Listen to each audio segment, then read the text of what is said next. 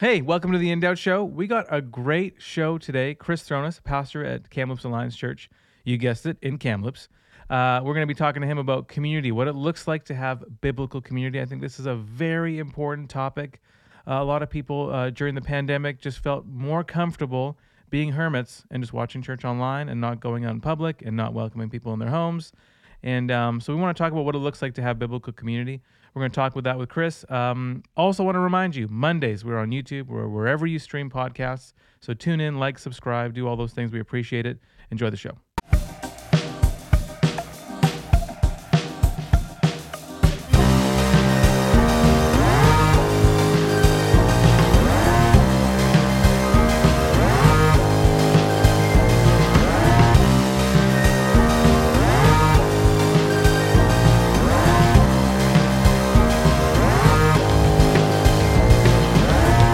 Welcome to the In Doubt Show. Happy Monday. Happy Monday, folks. Happy Monday. Yeah, our live studio audience, happy Monday to you. Thank you for being here today. It's a good day. We hope you had a great weekend, and we're glad that you're tuning in with us today. Happy Monday. You know what time it is, folks. It's a very important time. We are aiming to make Mondays great again. That's what we're here to do. You know what I love about Mondays? What, Donnie? Me. I'm on a Monday show. That's the best part about a Monday. Okay, perfect. Thank you, Donnie. Such a narcissist. Hey, we are so happy you're joining us. How was your weekend? It was good. I went on a walk.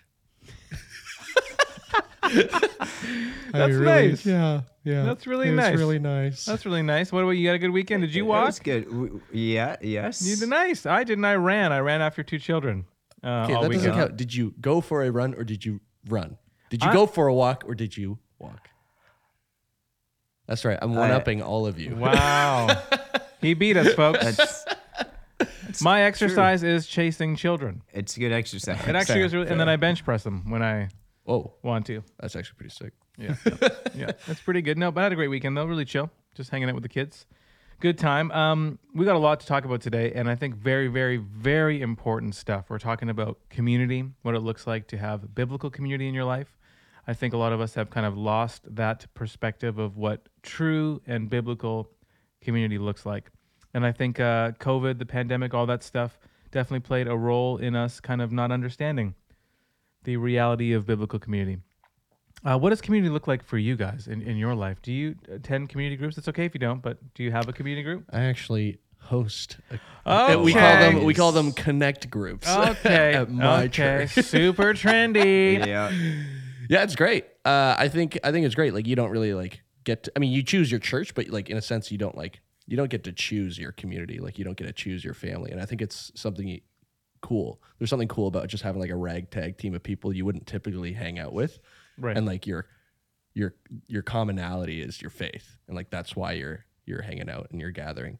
I think that's cool. Because I feel like community is different from friends sometimes. It's important to make that distinction. Well, yeah, exactly. You would not necessarily hang out with the 50, 60-year-olds necessarily, but in these types of groups, you're sort of typically mashed together with a whole wide range of it's really cool and things. Yeah. And it's actually really nice. I really enjoy it. Yeah. When there's a kind of diversity in ages or all kinds of stuff. It's it's pretty cool. But you sit back, you look at a community or a group that you're a part of, and you're like, these are very different people than I would hang out with. Yeah. And that's okay. Yeah. That's good. Yeah. That's good. It's actually important. Yeah. It grows you. It grows them. Yeah. It's difficult to just be friends with the people that talk like you and think like you and affirm everything you do. Totally. Yeah. We attend a community group and we host it sometimes at our house. We kind of co-lead it. And something really cool happened this weekend, actually. I can't wait to hear it. I'm actually Wait, what day of the week do you have yours? On a weekend? We have ours on Tuesdays. Mine's on Thursdays. So. Yeah. So this last week, this last community group that we had just had, we had a huge party. This is the best news and the best thing that's ever happened in my life. That's it? You just had a party? What? No, because I'm going to tell you why the party happened. I thought you meant we had a party, but that was the best news. This is the best thing that's ever happened to me. You need friends, man. And I was so excited to tell you guys this, actually. Oh, sorry. So I was downstairs working. It was Tuesday last week, and our boy, he's almost 5, 4.5, or almost 5, and he's 5 in April. But he comes running down the stairs and he says, "Daddy, Daddy." And I said, what's up? What's up? He was so excited. I said, "What's going on?" He's like, "I prayed and accepted Jesus into my heart. Oh. And now the Holy Spirit lives in me. And there's a party in heaven," is what he told me. I'm not joking, man. That's amazing. And I literally dropped everything I was doing, Yeah. gave him a huge hug. We went upstairs, and Michelle, like my wife, told me all that happened and like how it happened. She said it was just so surreal. It was like out of body experience just watching him want to do that. Wow. Man, it's like something we've been praying for so long. I know. And so, Yeah. have you experienced that with kids? Yeah. Your kids? Yeah. Oh, Yeah. With my son, and it's the same experience. it's Like just Wow. nothing Yep. compares. Like I texted everyone, phoned everyone, and so we had community group that day. Yeah. And I said, "Hey, like we can continue on with what we're talking about. We're going through a book right now in Revelation, but it's like, can we just pause and just have like cake, celebration, party?" Oh, that's cool. Yeah. We got him like sushi, which is his favorite food, Oh, and like come we on. lit a candle and like happy birthday for his spiritual birthday, and it It's was good, just like, man. Celebrate your kid. man, yeah. it was like the best. Ah, cool. But we got to do it in community. Yeah. We got to celebrate. The whole community group was just like so excited. Let's put everything aside and let's like celebrate this kid and what God's doing in his life. And it was just like the importance of celebrating with community, the importance of mourning with community, all the seasons of life. I've just been so blessed. And so that was just like the coolest thing. And it's really important for him to do this, of course. And, sometimes you're skeptical. Okay, he's only like 5. Does he actually get it? But I really feel like he did, and he does. And it's important because last week, the day before that happened, last Monday actually, after our show, at his school, he's in preschool. And mind you, this is a Christian preschool. And you also don't know about this. But it's a Christian preschool and with Christian values and beliefs. And so I went there briefly for like 20 minutes to be a part of like parent participation. So you watch your kids sing a song or talk about space or some of the things they're learning. And then the kids went to go play, and the teacher just kind of took all the parents aside, said, "Hey, we just want to talk to you, parents." And so she talked about how they're doing this book about the naked body. And that's not bad. It's important for kids to know about specific parts to protect themselves. And, it's safety things. That's important. But then she said, we're just doing this book. It's a brand new version of this book that is a lot more inclusive, is what she said. Okay. And so I said, okay, like I was a little nervous. So I said, "Can I see the book?" And so she gave me the book, and I kind of opened it, and it was just like, it was terrible. Huh. Terrible. And this is a 4-year-old kid in a Christian preschool. Wow. And the pictures were just honestly nasty. It's like cartoon pornography. And I'm like, my boy does not need to see that at 4 years old. Yeah. The way I view him is he's like, if I'm thinking about gardening, he's a tiny little plant, and I need to put him in the greenhouse for a season to grow him so that he's strong. Then I can plant him in the garden, so when the storm and when chaos comes, as far as like nature, he'll be able to withstand the storms that surround him. Yeah. And so I feel like to just throw him into something like that at 4 years old. I was shocked when you showed me the pictures. I showed him the pictures. I haven't seen them. I'll show you the pictures. Like- Yeah, after. please do. Yeah. But it's just like It's so needless. it's 4 years old, bro? Well, it's almost irresponsible because It's incredibly irresponsible. you're going to create so many more questions. You're not and answering anything for a 4-year-old. confusion. Yeah. Yeah. Based off of what you showed me. Yeah. Because it wasn't just your typical male and female anatomy. I think that's fair to say. So Yeah. It was very confusing, man. The pictures are so confusing. People with stuff removed, people with stuff added on, and fully nude. Yeah. So you're just like seeing all of it with scars and whatever. And it was so bizarre. I thought it wasn't like, this can't be real. So I went up to the teacher after and she said, "Oh, do you have any questions?" And I said, "Yeah, just one question. Just tell me what day this is happening so I don't bring my son." And she kind of looked at me. She looked at me like, "Oh, like you're not okay with this?" And I'm like, No, absolutely not. I am absolutely not okay with this. A 5-year-old does not, or 4.5-year-old does not need to see. Like, it's confusing for the parents. Yeah. All that's going on is confusing for us. So how is a 4-year-old going to process this? and we're dealing with it fully clothed. They're trying to deal with it fully naked. Oh, stop. That's hilarious. It's crazy. And so just if you're watching, if you're listening, it's just a reminder for parents, if you're a parent. A lot of schools don't actually tell you what they're doing. Yeah. They just do it. And so we need to do our due diligence and not just assume that it's a Christian school. They probably have good Christian values, because the reality is there's just a lot of stuff that's just kind of seeping through, Christian, non-Christian, whatever. And if you're a believer or not a believer, no 4-year-old, whether you believe or have faith or don't, should be exposed to this like cartoon pornography. Yeah, I'm just really hung up on the whole, like, the age range. Yeah. It's like showing a 4-year-old versus showing, like, I don't know, a 12 or a 13-year-old even is vastly different. Well, yeah. What benefit does this give to a 4-year-old? Like, is this strictly, like, are they presenting it as like biology? Are they like, how are they presenting this? I guess I haven't seen it. So like, what is it? What class is this? I guess. Well, they're just showing all the options. I'm not even joking. I'm not joking, man. Yeah. This could be you. I'm not even joking. Why else would they do it? You kidding me, bro? Why else would they do it? Yeah. So it wasn't just a simple like, you're a boy, here are your boy parts. You're a girl, like. Yeah, and they actually said in anatomy. the new version of this book, they said they actually took out the word penis and vagina, and they replaced it with genitals, because not all boys, Interesting. So it's just like I just don't know. My boy is ready to. Life is like, it's just, we're trying to take away their innocence, and just Yeah. It was really shocking to me. And so, anyways, if you're a parent, just we have to do our due diligence and do the hard work of actually just bringing up stuff, asking questions. Show me the book. What is your stance on this or that? And I think it's important. I actually have a lady at our church who used to teach at a Christian high school, and she resigned because grade 8s were watching straight up pornography. The teacher was actually just showing all the websites, showing them where they can go to. Yep, showing them like the biggest pornographic websites, showing them where to go. They're watching it in class, watching all, and like. Bro, they're watching porn in class. You said that's grade a Christian 8. school? That is illegal. Christian school. That is grade 8. illegal. You're not allowed to view. That's illegal. That's illegal. And she What are the resigned. lawsuits? That's nuts. She resigned, and then it all exploded because she's a bigot now for not accepting what this Christian school is doing. So she was on Rebel News and all this different stuff. And I'm like, what's right is wrong, and what's wrong is right. Yeah. That's what's happening. And not only what's wrong is right, what's wrong is celebrated and rejoiced, and people are excited about it. And it just doesn't make sense. Yeah. And I don't even know if I have a righteous anger. I'm just very angry. I hope it's righteous, but sometimes I think this may be a little bit past righteous, because I'm thinking pretty terrible. I just think it's incredibly dumb and hilarious.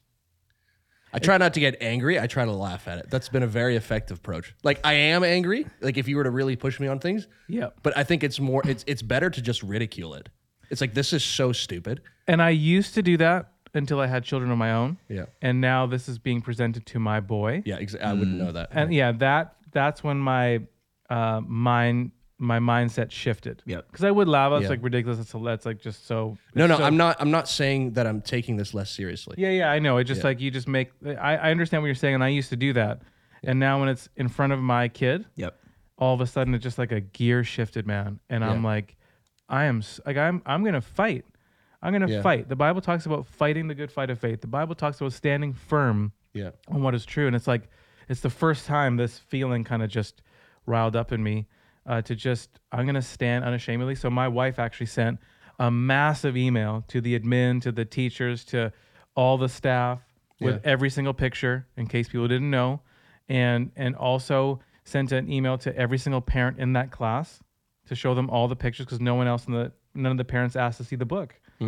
And we know we're going to be called bigots, and we're going to get basically shunned because how dare you?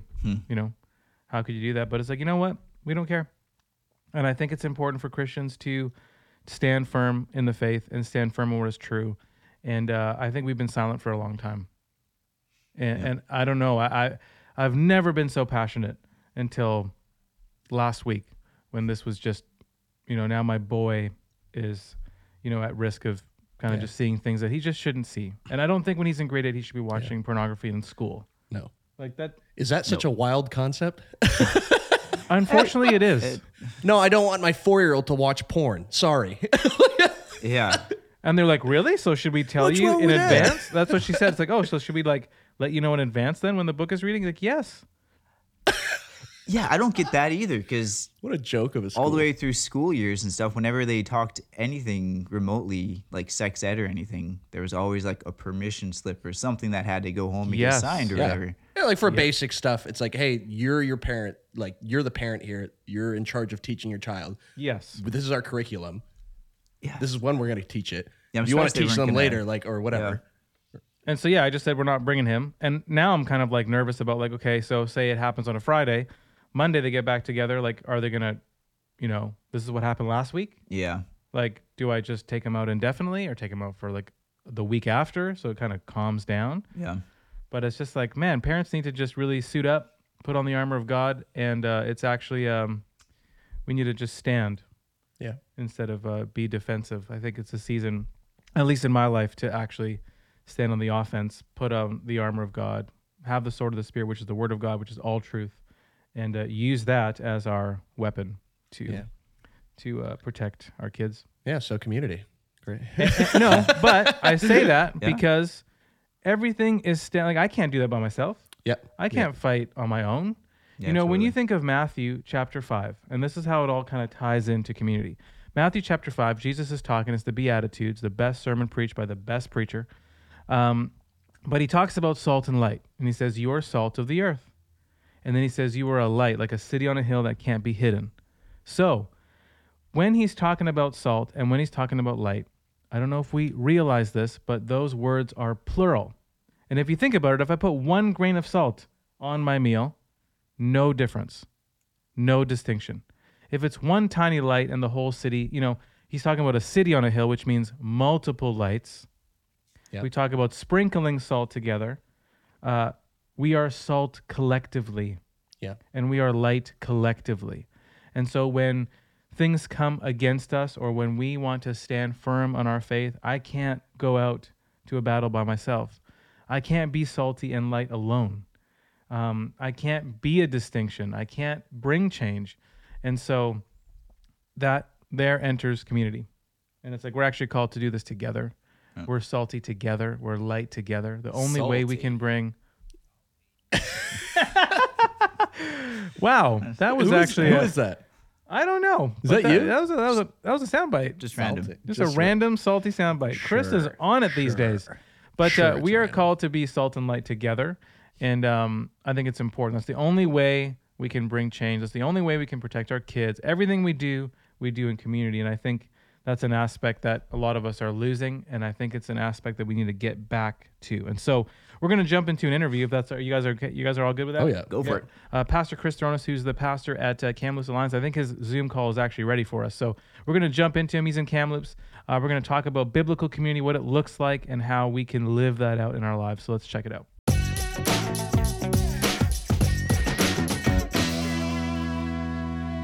All right, Chris Throness, thank you so much for joining us today, man. It's been a long time since I've last seen you. When's the last time I saw you? Oh, no, not that long. We saw each other at Kamloops Alliance Church for Mark Francisco's farewell weekend. Yes, that was December. No. Yeah, it was December. It was the first weekend of December, but before that, it was way too long. Yeah. Since we saw each other. Yes. Way too long. I think it was when I slept over at your house.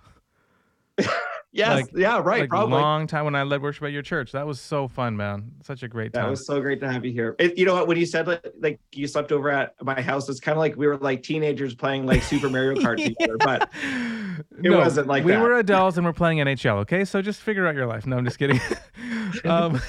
That's amazing. It's so good to see you. For the people who are watching or listening, tell us a little bit about your journey in your ministry life, your family life. What are you doing now and kind of how you got there? Okay. Yeah. So my name is Chris, lead pastor currently at Kamloops Alliance Church. As far as like vocationally, I've been in leadership in churches for 16 years. So I know, man. It's been really good though. But started at Vernon Alliance Church here in the interior of BC. Just youth, not just, but served as a youth pastor there. Then really, I cut my teeth and spread my wings at Kamloops Alliance Church in the Lower Mainland with you at CA, which was a great season of leadership together. Started as I think what would go down to be the worst junior high youth pastor of all time. Why would you say that? Why would you say that? Well, you know what? I realize that junior high kids don't really care about structure and leadership and stuff. They just really want to have fun. And I like having fun, but I was not good. So anyway, I moved into young adults ministry for 5 years and led a great ministry called Ethos through Kamloops Alliance Church.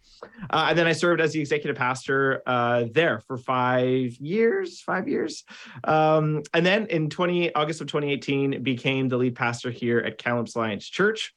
So that's my vocation. I went to Ambrose University for my undergrad degree and went to Knox Theological Seminary for my seminary work. And then currently I am just started actually a doctor of ministry from Talbot School of Theology in California. So that's a kind of a side gig that I'm putting my attention to. Family-wise, married to Krista for 12 years. Chris is a nurse in labor and delivery. So she's working 1 day a week doing that. I got 3 kids, Hannah, Micah, and Matea, 9, 7, and 5. So, man, my life with like church and family and school is very, very full, but I'm so grateful. So many great things going on. So there's a little bit about me. Wow, that's amazing, man. I feel like if I had, I did lose my hair, but I feel like I would have lose it earlier. I would have lost it earlier if right. I had your life. Well, you still got it though, man. Dude, I have hair, but it's going gray at an alarming rate. I actually blame it on COVID. I fully blame it on COVID. That I was like okay before COVID, but COVID came and man, my hair has turned. Oh my goodness. I call it Arctic blonde, right? So it's Arctic blonde. Yeah. I blame mine on COVID too. It just all fell out. It's like it wanted to stay 6 feet apart from me, I guess. I don't know. It was like socially distant from my scalp. I think this is just life at middle age now, Andrew. This is just us, man. Yeah, it's just how it goes. Okay, so speaking of COVID, so you were at your church for 2 years before the pandemic hit.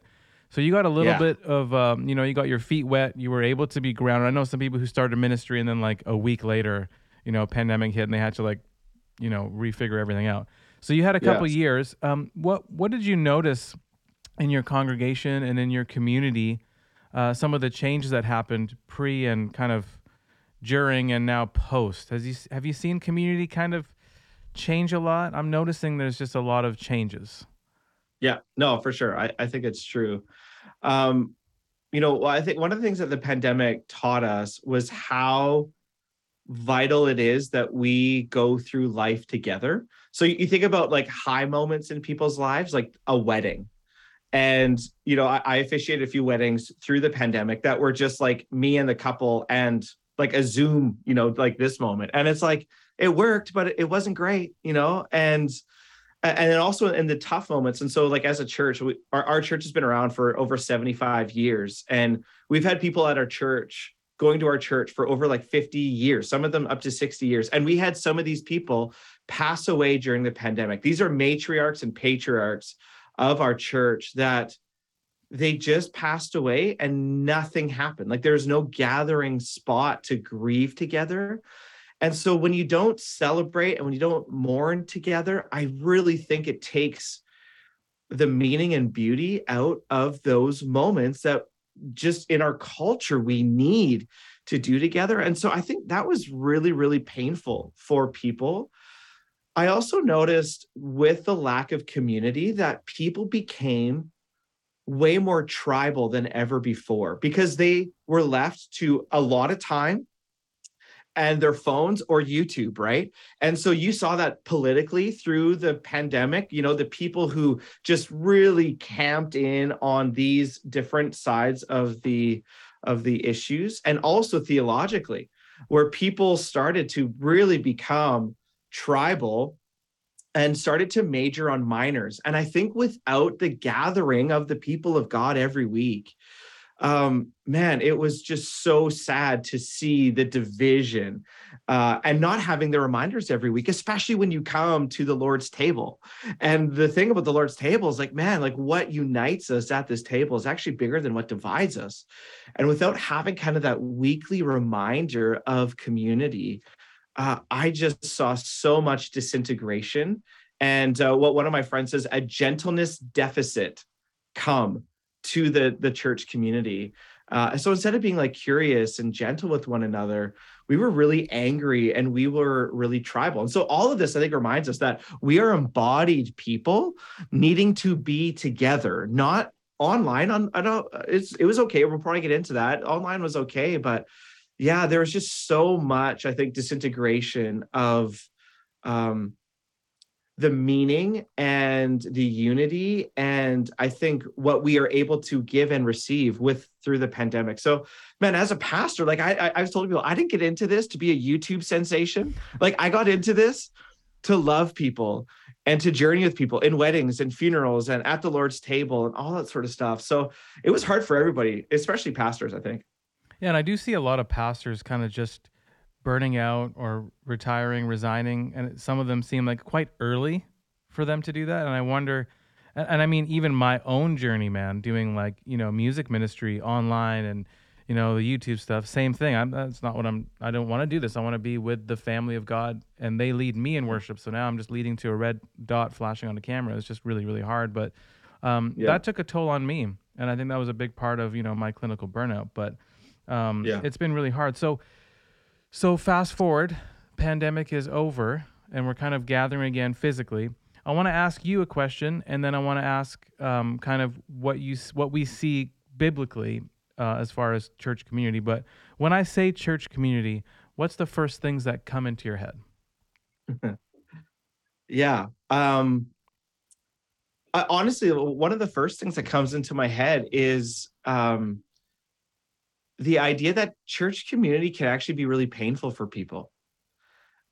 We'll get to the beauty of it and how it's necessary, but I think there's been so much hurt that we have, we've given friendly fire to each other in church. And so, especially in my context here in Kamloops, with a high population of Indigenous people, and as a church, we're trying to reach out to and befriend Indigenous people. There's a lot of skepticism when it comes to church and church community and Christians. And so the first thing that comes to my head is that it's not always a beautiful picture for all people. Whether you're Indigenous or not, there's just a lot of sad stories. And I've been pastorally working with people who have had like horrendous experiences with the church. And so we're going to get into, and I will absolutely be biblical in my response for what community is and its necessity in the life of a believer, but it's not always that. And so I think there's some disappointment that people have that pastorally, and as a church, we need to recognize, we need to say like, wow, there has been a lot of unfortunate stories and experiences that come from the church, and to recognize that people don't approach this with always a positive attitude. So that's the first thing, is like, I think we need to recognize how messy the church is, how broken it is, and how people's experiences of it are very, very vast. And some of them are horrendously hurtful. The second thing, though, is that it is beautiful. It is a beautiful thing. When we understand it biblically and theologically, that, man, doing life with Jesus, with a group of people, properly understood, with proper expectations, is part of the best parts of actually following Jesus, is following Jesus together. So one of the things that we've done post-pandemic as a church is we've said, okay, our plans, our hopes, our dreams before the pandemic, we're in a new reality. We're a different church than we were in 2019. So we've actually come up with a strategic plan, a new strategic plan for our church that really is going to guide our next 3 to 5 years. And one of our strategic initiatives that we're really emphasizing over the next 3 to 5 years is community. And so our hope is, and our call is this: as a response to Christ's call to intimate community with him and others, we desire to be a self-sacrificing and embracing community to all people. And we believe that's actually like in a contrary experience to our divisive culture, to our tribal culture, to our lonely culture, to our angry culture, to our disintegrating culture. We just see like life together actually biblically, as we do this together, is actually what our world desperately needs coming out of a pandemic. And so the thing that comes to mind is, there's hurt, but there's so much beauty and so much need for it that I think the church can offer our lonely, distracted, tribal world something that's deep and beautiful and authentic and intimate, as Christ has called us. We get to call other people into those places. So it's hurtful, but it's also beautiful. Wow. That's such a beautiful answer, because I think most people try to just kind of push the beauty and kind of ignore the fact that, we are all a mess and we all fall short. And so the church is filled with broken people. I was talking to a buddy, and he was just talking about his experience with church and how he was surprised when a pastor admitted to, addiction with pornography or whatever, and then he got let go. And he was like, wow, like, pastor? And I'm like, dude, the church is people. People fall short, which means it's messy, which means people get hurt. And oftentimes we kind of shy away from those realities and just say, oh, it's a beautiful place. Everything's beautiful. Everything's perfect. It's like, well, not really. So that was a perfect answer to kind of see that they both can exist. Yeah. And we just have to admit that. So walk us through then, when we say from a biblical perspective, what would you answer then? And do you think sometimes the hurt that happens in people's lives is because of churches who maybe aren't acting as biblical churches? Yeah, totally. Wow. Yeah, absolutely. So this is not going to be a complete answer, but I think, what does the Bible say about community? Here's a few things. I think first, it is necessary. Mm-hmm. It is absolutely necessary. I pointed this out as we preached through our new strategic plan, that in Matthew chapter 4, as Jesus calls the first disciples to himself, he calls them unto himself, but not by themselves, right? Like, he actually calls them in groups of two. Matthew chapter 9, he calls Matthew unto himself, the tax collector. Matthew chapter 10, it's like the final roster of these disciples. And they are together. He sends them out together, which I think you actually see Jesus's vision for community is that, man, it is necessary that we do this together. And I think the impulse, especially after COVID, and the myth that people have bought into is, oh, I can just sit at home in my pajamas, eating my waffles, and watch church online. And I actually said, like, if you believe that, that is a myth. I said that online and to our, onto our, because it's true. It's actually not a biblical idea that you can do this. So there's a great story from D.L. Moody, and Moody, one of his parishioners came up to him, and Moody said, yeah, sure, I'll come to your house. And so this guy welcomed him to his house. And the story goes that he was talking with his parishioner, and this parishioner starts to have this big long list of why he doesn't really like the church and how he can actually just do this kind of as a solo mission with Jesus, right? And so they're talking in front of the fire. And as this guy is talking, D.L. Moody pulls a coal from the fire. And as the guy's talking, the coal goes from red hot to completely out. So this guy finishes talking, and Moody doesn't say a word. He just looks at the coal and looks up at the guy. And the guy says to him, "Sir, you have made your point." Right? Amazing. Which is great. Like, and I think that's the image, right? Like, the coal has to exist in the fire. If you take it out, it's only a matter of time, actually, until that red hot coal goes out. And I think it's true for the people who just I love waffles in my pajamas on the couch. It's like, it's necessary. You actually have to do this together. So it's difficult. We already talked about that. Like, every one of the New Testament letters, we have this picture of like, oh, the church is beautiful and everything's going to be great. And, we get to do all these things together. And it's kind of this utopian vision of the church. But like, we forget that I think every New Testament letter is written to a place going through some sort of conflict. And so the church has always been a little bit of a mess. And so what is the church biblically? It is necessary. It's difficult. It's diverse. It is diverse. I looked through Ephesians 3 for this, and Ephesians 3:6. The mystery is that through the Gospels, the Gentiles are heirs together with Israel. Like Paul's just like, as a Jew, right? Trained rabbi. It's like, I can't come to grips that this mystery is that somehow the Jews are now welcomed in. And so the New Testament is the outworking of that vision of Jew and Gentile together. Paul talks about that in different places. There is no Scythian or barbarian, slave or free. Like this is a diverse group of people, and I think that is such a beautiful, not just an idea of our culture, because our culture loves the idea of diversity, but this is actually a great example of how to do it, because we don't have great examples. Our culture has great ideas. It doesn't have good examples. And I think here the church actually is not just the idea, but the example of us doing it together. And so as a church, we're actually trying to embody that way more, not in some sort of, I'm hesitant to use a word, but some sort of like woke cultural fascination, but rather like biblically, like we get to do this as like the rich and the poor, and the indigenous and the non-indigenous, and the Black and the Filipino, and the old and the young. And we all come to the Lord's table waiting for the bread and the juice, like beggars waiting for food. And we do this together. So, man, I love that image of a true, not a culturally fascinated, but a true diversity. And then finally, and there's way more, but I think for the sake of our time, I'll just say it's all about Jesus. Like, he is the one who calls us unto himself. And so much of, I think, communities and groups, we talk about tribalism. The difference of a biblical community is the instructions that Jesus gives to the community of how to do this together. So, he, instead of like the anger of our tribal culture, like Jesus is going to say, actually, like, love your enemies. If someone asks you to walk a mile, you actually walk two.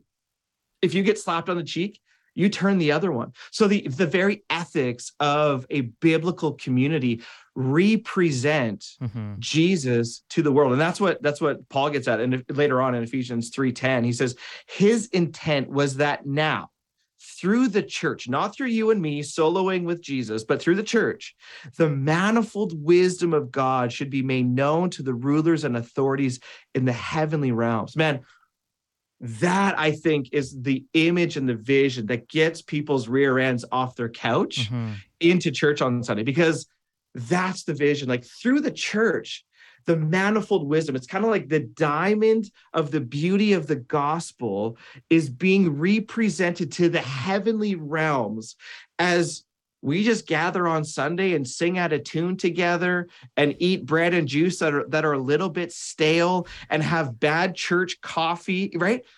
Actually, what's going on is that the manifold wisdom of God in his grace, the mystery of the plan of salvation, the atonement of Jesus, the coming together of sinners becoming saints by Jesus, that's the vision, is that, man, it's all about the manifold wisdom of God together. And I think if that doesn't fire somebody up, whether you're a Christian leader or church leader or like just a parishioner, we need to recapture that, the manifold wisdom of God through the church. So there's a few thoughts. Wow, man, that's so huge. And even when you're talking about, love your enemy or walk 2 miles instead of one or give the other cheek, it's like, it's just the opposite of what you'd think. I remember in elementary school, I was a kid, but I remember hearing something at church about giving the other cheek, and a kid actually like slapped me in the face, and I'm like, and I said, oh, do this one too, and he slapped me again. I'm like, that's terrible. Yeah, I didn't like it's that. Not fun. That's not fun. No, it's not I'm like, fun. why did he say that? Right. No, but it's just opposite of culture, opposite of what we think is right and good. And man, you had so many good points about that. So just kind of going back a little bit to this idea of church online, because I know a lot of people, and probably people who are listening right now, who think that is just the only way or that they want to do it these days. I know a lot of people personally who just would rather just sit at home, like you said. I don't know if they have waffles specifically, but I know PJs are involved. And they just watch church online. And so what warning would you give to someone who's doing that and thinks that that suffices for their weekly community?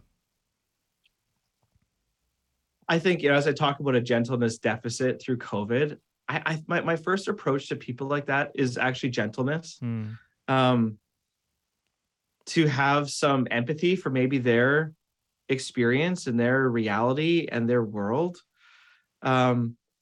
We have been clear with our online engagers that we really desire them to be in person, but there's a vast variety of reasons of why they're not.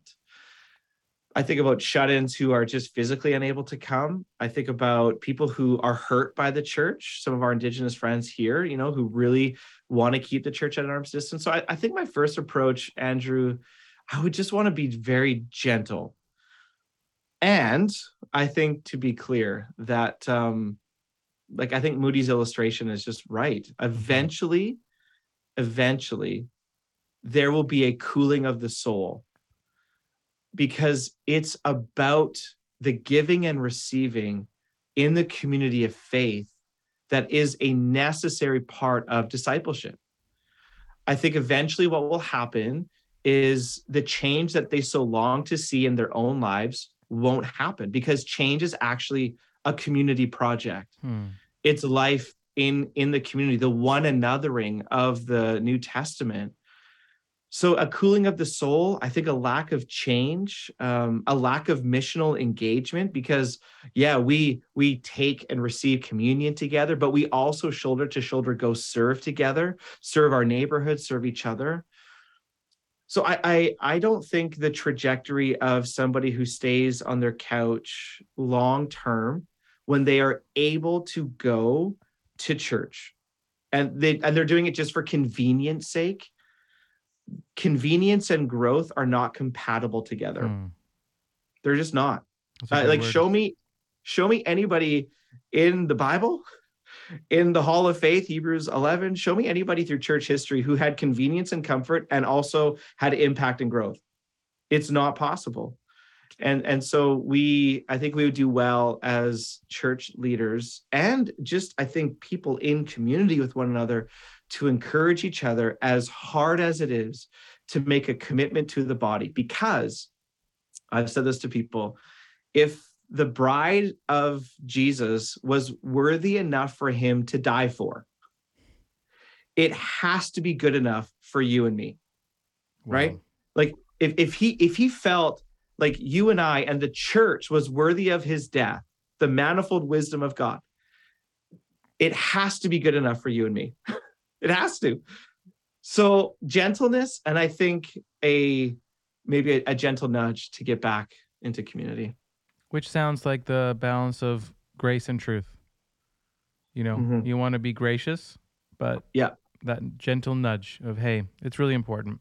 And we won't thrive in life without being with others. I think that analogy of the coal is like amazing. And I feel like I've seen many people cool down in this last, couple of years. And and I think we see it with church attendance patterns too. We're like 70, just maybe 70+% of where we were pre-pandemic. And where are these people? We don't know. And that hurts. And I think that's a cooling of the soul that I've seen, which is really sad. It is really sad. But that's just such a clear picture of what happens when we're not in the body. So what would we say then to someone who physically is unable to get to church? Because I feel like if we just pick them up, drop them off, they heard a sermon, you drop them back off again, is that even community? Yeah, right. It must be more than just sitting and engaging with a sermon, or not even engaging, just sitting for a sermon, What do we say to the people who physically can't come? What does the church need to be to them, and how can they be a part of biblical community? Yeah. I think we saw this actually through the pandemic. Like, one of the initiatives our church did was we just said to people, phone each other, phone and check in. And I think that was actually maybe a positive thing that came through the pandemic, that we realized, okay, what is the point of the weekend gathering? What is the point of the Sunday gathering? Is it just to hear a sermon? Because you can hear way better preachers than me every single weekend by just going online. What is the point? And I think the point is it's actually life together during, yes, for sure, that weekend moment, that Sunday moment, but actually apart from that as well. And so this is where we've really tried to actually take ownership, probably as church leaders, that we probably focus too much only on that Sunday service and our age appropriate gatherings through the week, whether that's a life group or that's, and actually say, like, people long to be a part of something that's 24/7.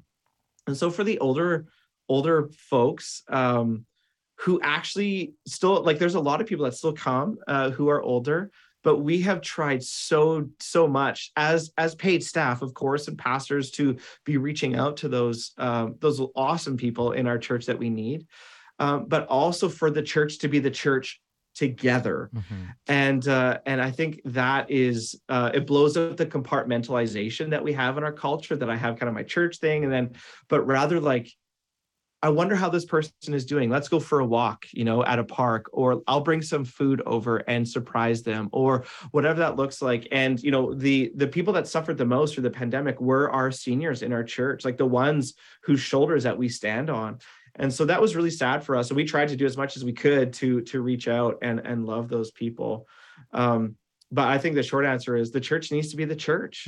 We need to care well for one another and carry each other's burdens with one another. In an age of distraction and disintegration.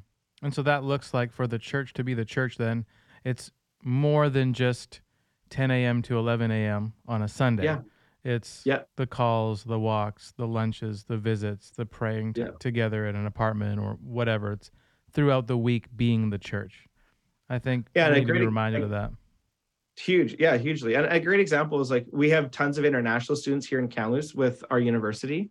And one of the great stories was, there was a TRU student from India who had nowhere to go for Christmas and was just going to spend it, like, in her dorm room alone. And there's a family in our church who heard of this story and said, "Oh, no, not on our watch. That's not happening. You have a place at our table." And so she was able to go and experience a Canadian Christmas with one of our great families in our church.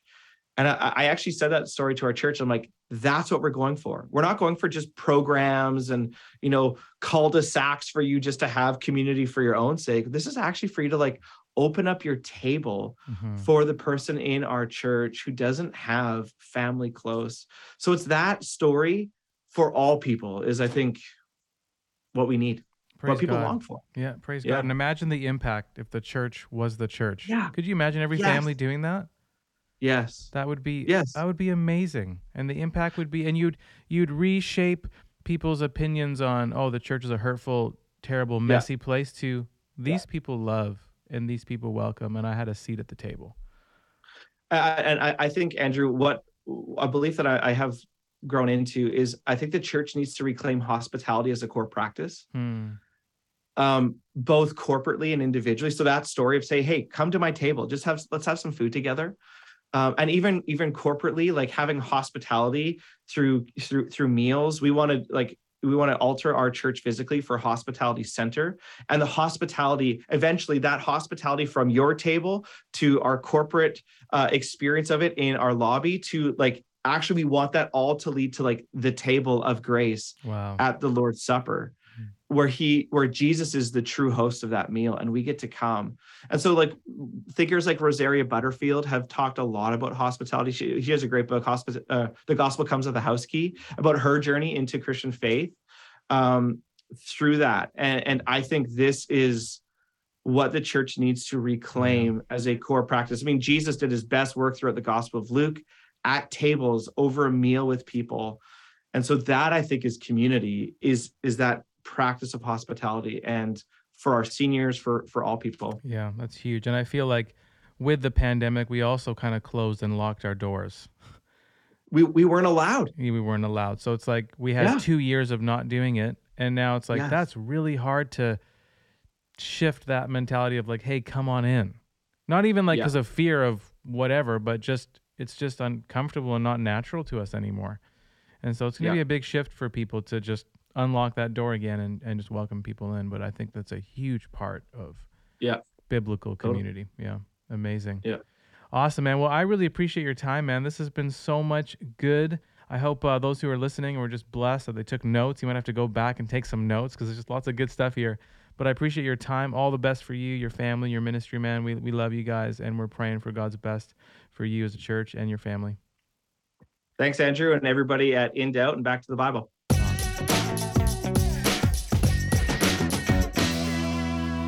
Well, that was a very, very interesting interview. I hope you enjoyed that. I thought that was really insightful. He had lots of great points. I think a big one for me that just really stuck out was just the analogy of the coal and what happens to that coal when it's burning red, and when you take it out of the fire and let it sit aside, it starts to get cool and lose its heat. And I just thought, wow, that's that's a good picture for people who are maybe thinking they're happier or they could do it without a group of people. Mm-hmm. What about you guys? What did you think? Yeah, I mean, that's what I experienced during COVID. Like I took church for granted. I took the physicality of meeting with people and worshiping together. Mm-hmm. I took it for granted, bro. Not that I missed out on church a lot. I went to my church weekly, and then it was gone, and I was like, oh, like I really needed that. Wow, yeah, you didn't even realize it until it was gone. Yeah, exactly. Yeah. Like Zoom meetings with my friends aren't going to cut it. Like it's not. Yeah, especially with slow internet. Well, my internet's fast, and that even doesn't do it. Okay. So it doesn't even matter. Sounded a little braggy. Well, my parents pay for my internet. I'm just kidding. Amazing.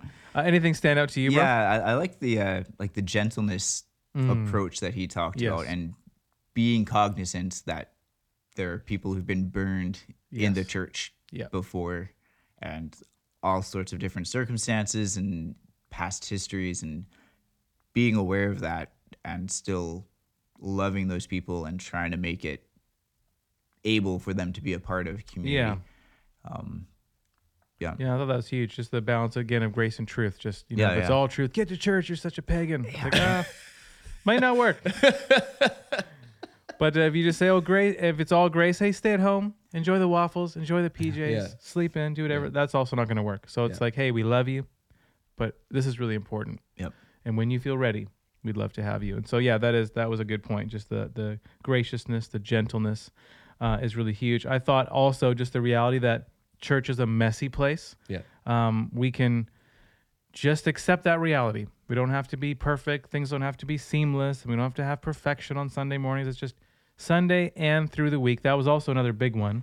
It's not just Sunday morning. Yeah, that's true. That's not biblical community. Community is also Wednesday going for a walk, Thursday having lunch, spending time during the week, having your, my wife and I, we love to have our door, like we kind of just picture it as a revolving door where it's like there's no lock. If someone wants to come in, actually it's really interesting. My dad's family, they grew up in Egypt, and he always talks about how at their table, they always had an extra plate and fork and knife just at the table ready.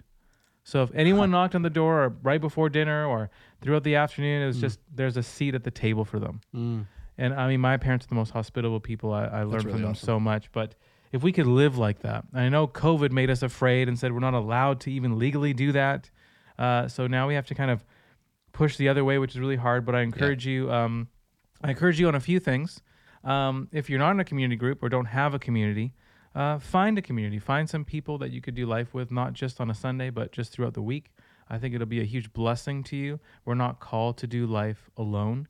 And the second thing that I want to say is, cut to Donnie. quick, cut to Donnie. Any words of wisdom? Yeah, I have to say, community is terrific. Me and my friends, we make a lot of money together. That's what we do. That's our favorite activity. We don't talk about Jesus a lot, but we make a lot of money together. That is terrible. Chris is cringing over there. Don't listen to Donnie. Yeah, don't listen to him. Get into a community. Yeah. Do life with others. That's super important. Attend church in person. If you've been skeptical or scared or you're worried about it, I encourage you. Yes, it will be messy, but embrace the messiness.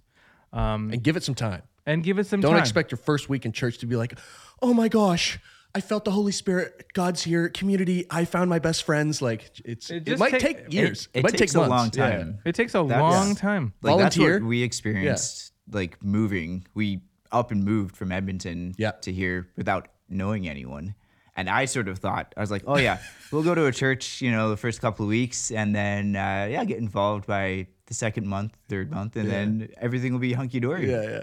But I mean, it's taken years. It takes a long and then time. I mean, of course, COVID hits in the middle, and all sorts of other things happen. Yeah. So it takes time. So be patient time. with yourself. Be patient with your community, and I pray that people within the church will be hospitable. His idea of just like we need to really step up our hospitality game. Yeah. I think that's really important. So if you serve, if you volunteer, if you're around, you just pray that we can all step up our game so that we could just create a space on Sunday that's an overflow of what you do throughout the week. That's good. With our unlocked front doors. Yeah, I find that the people that I volunteer with, I make strong connections with. Yeah. Some of my best friends have been people that I serve with, and we met just at a church event or something, or at youth or whatever, youth leading, and it's like, this is great. So yeah, it's huge. Serving together is huge.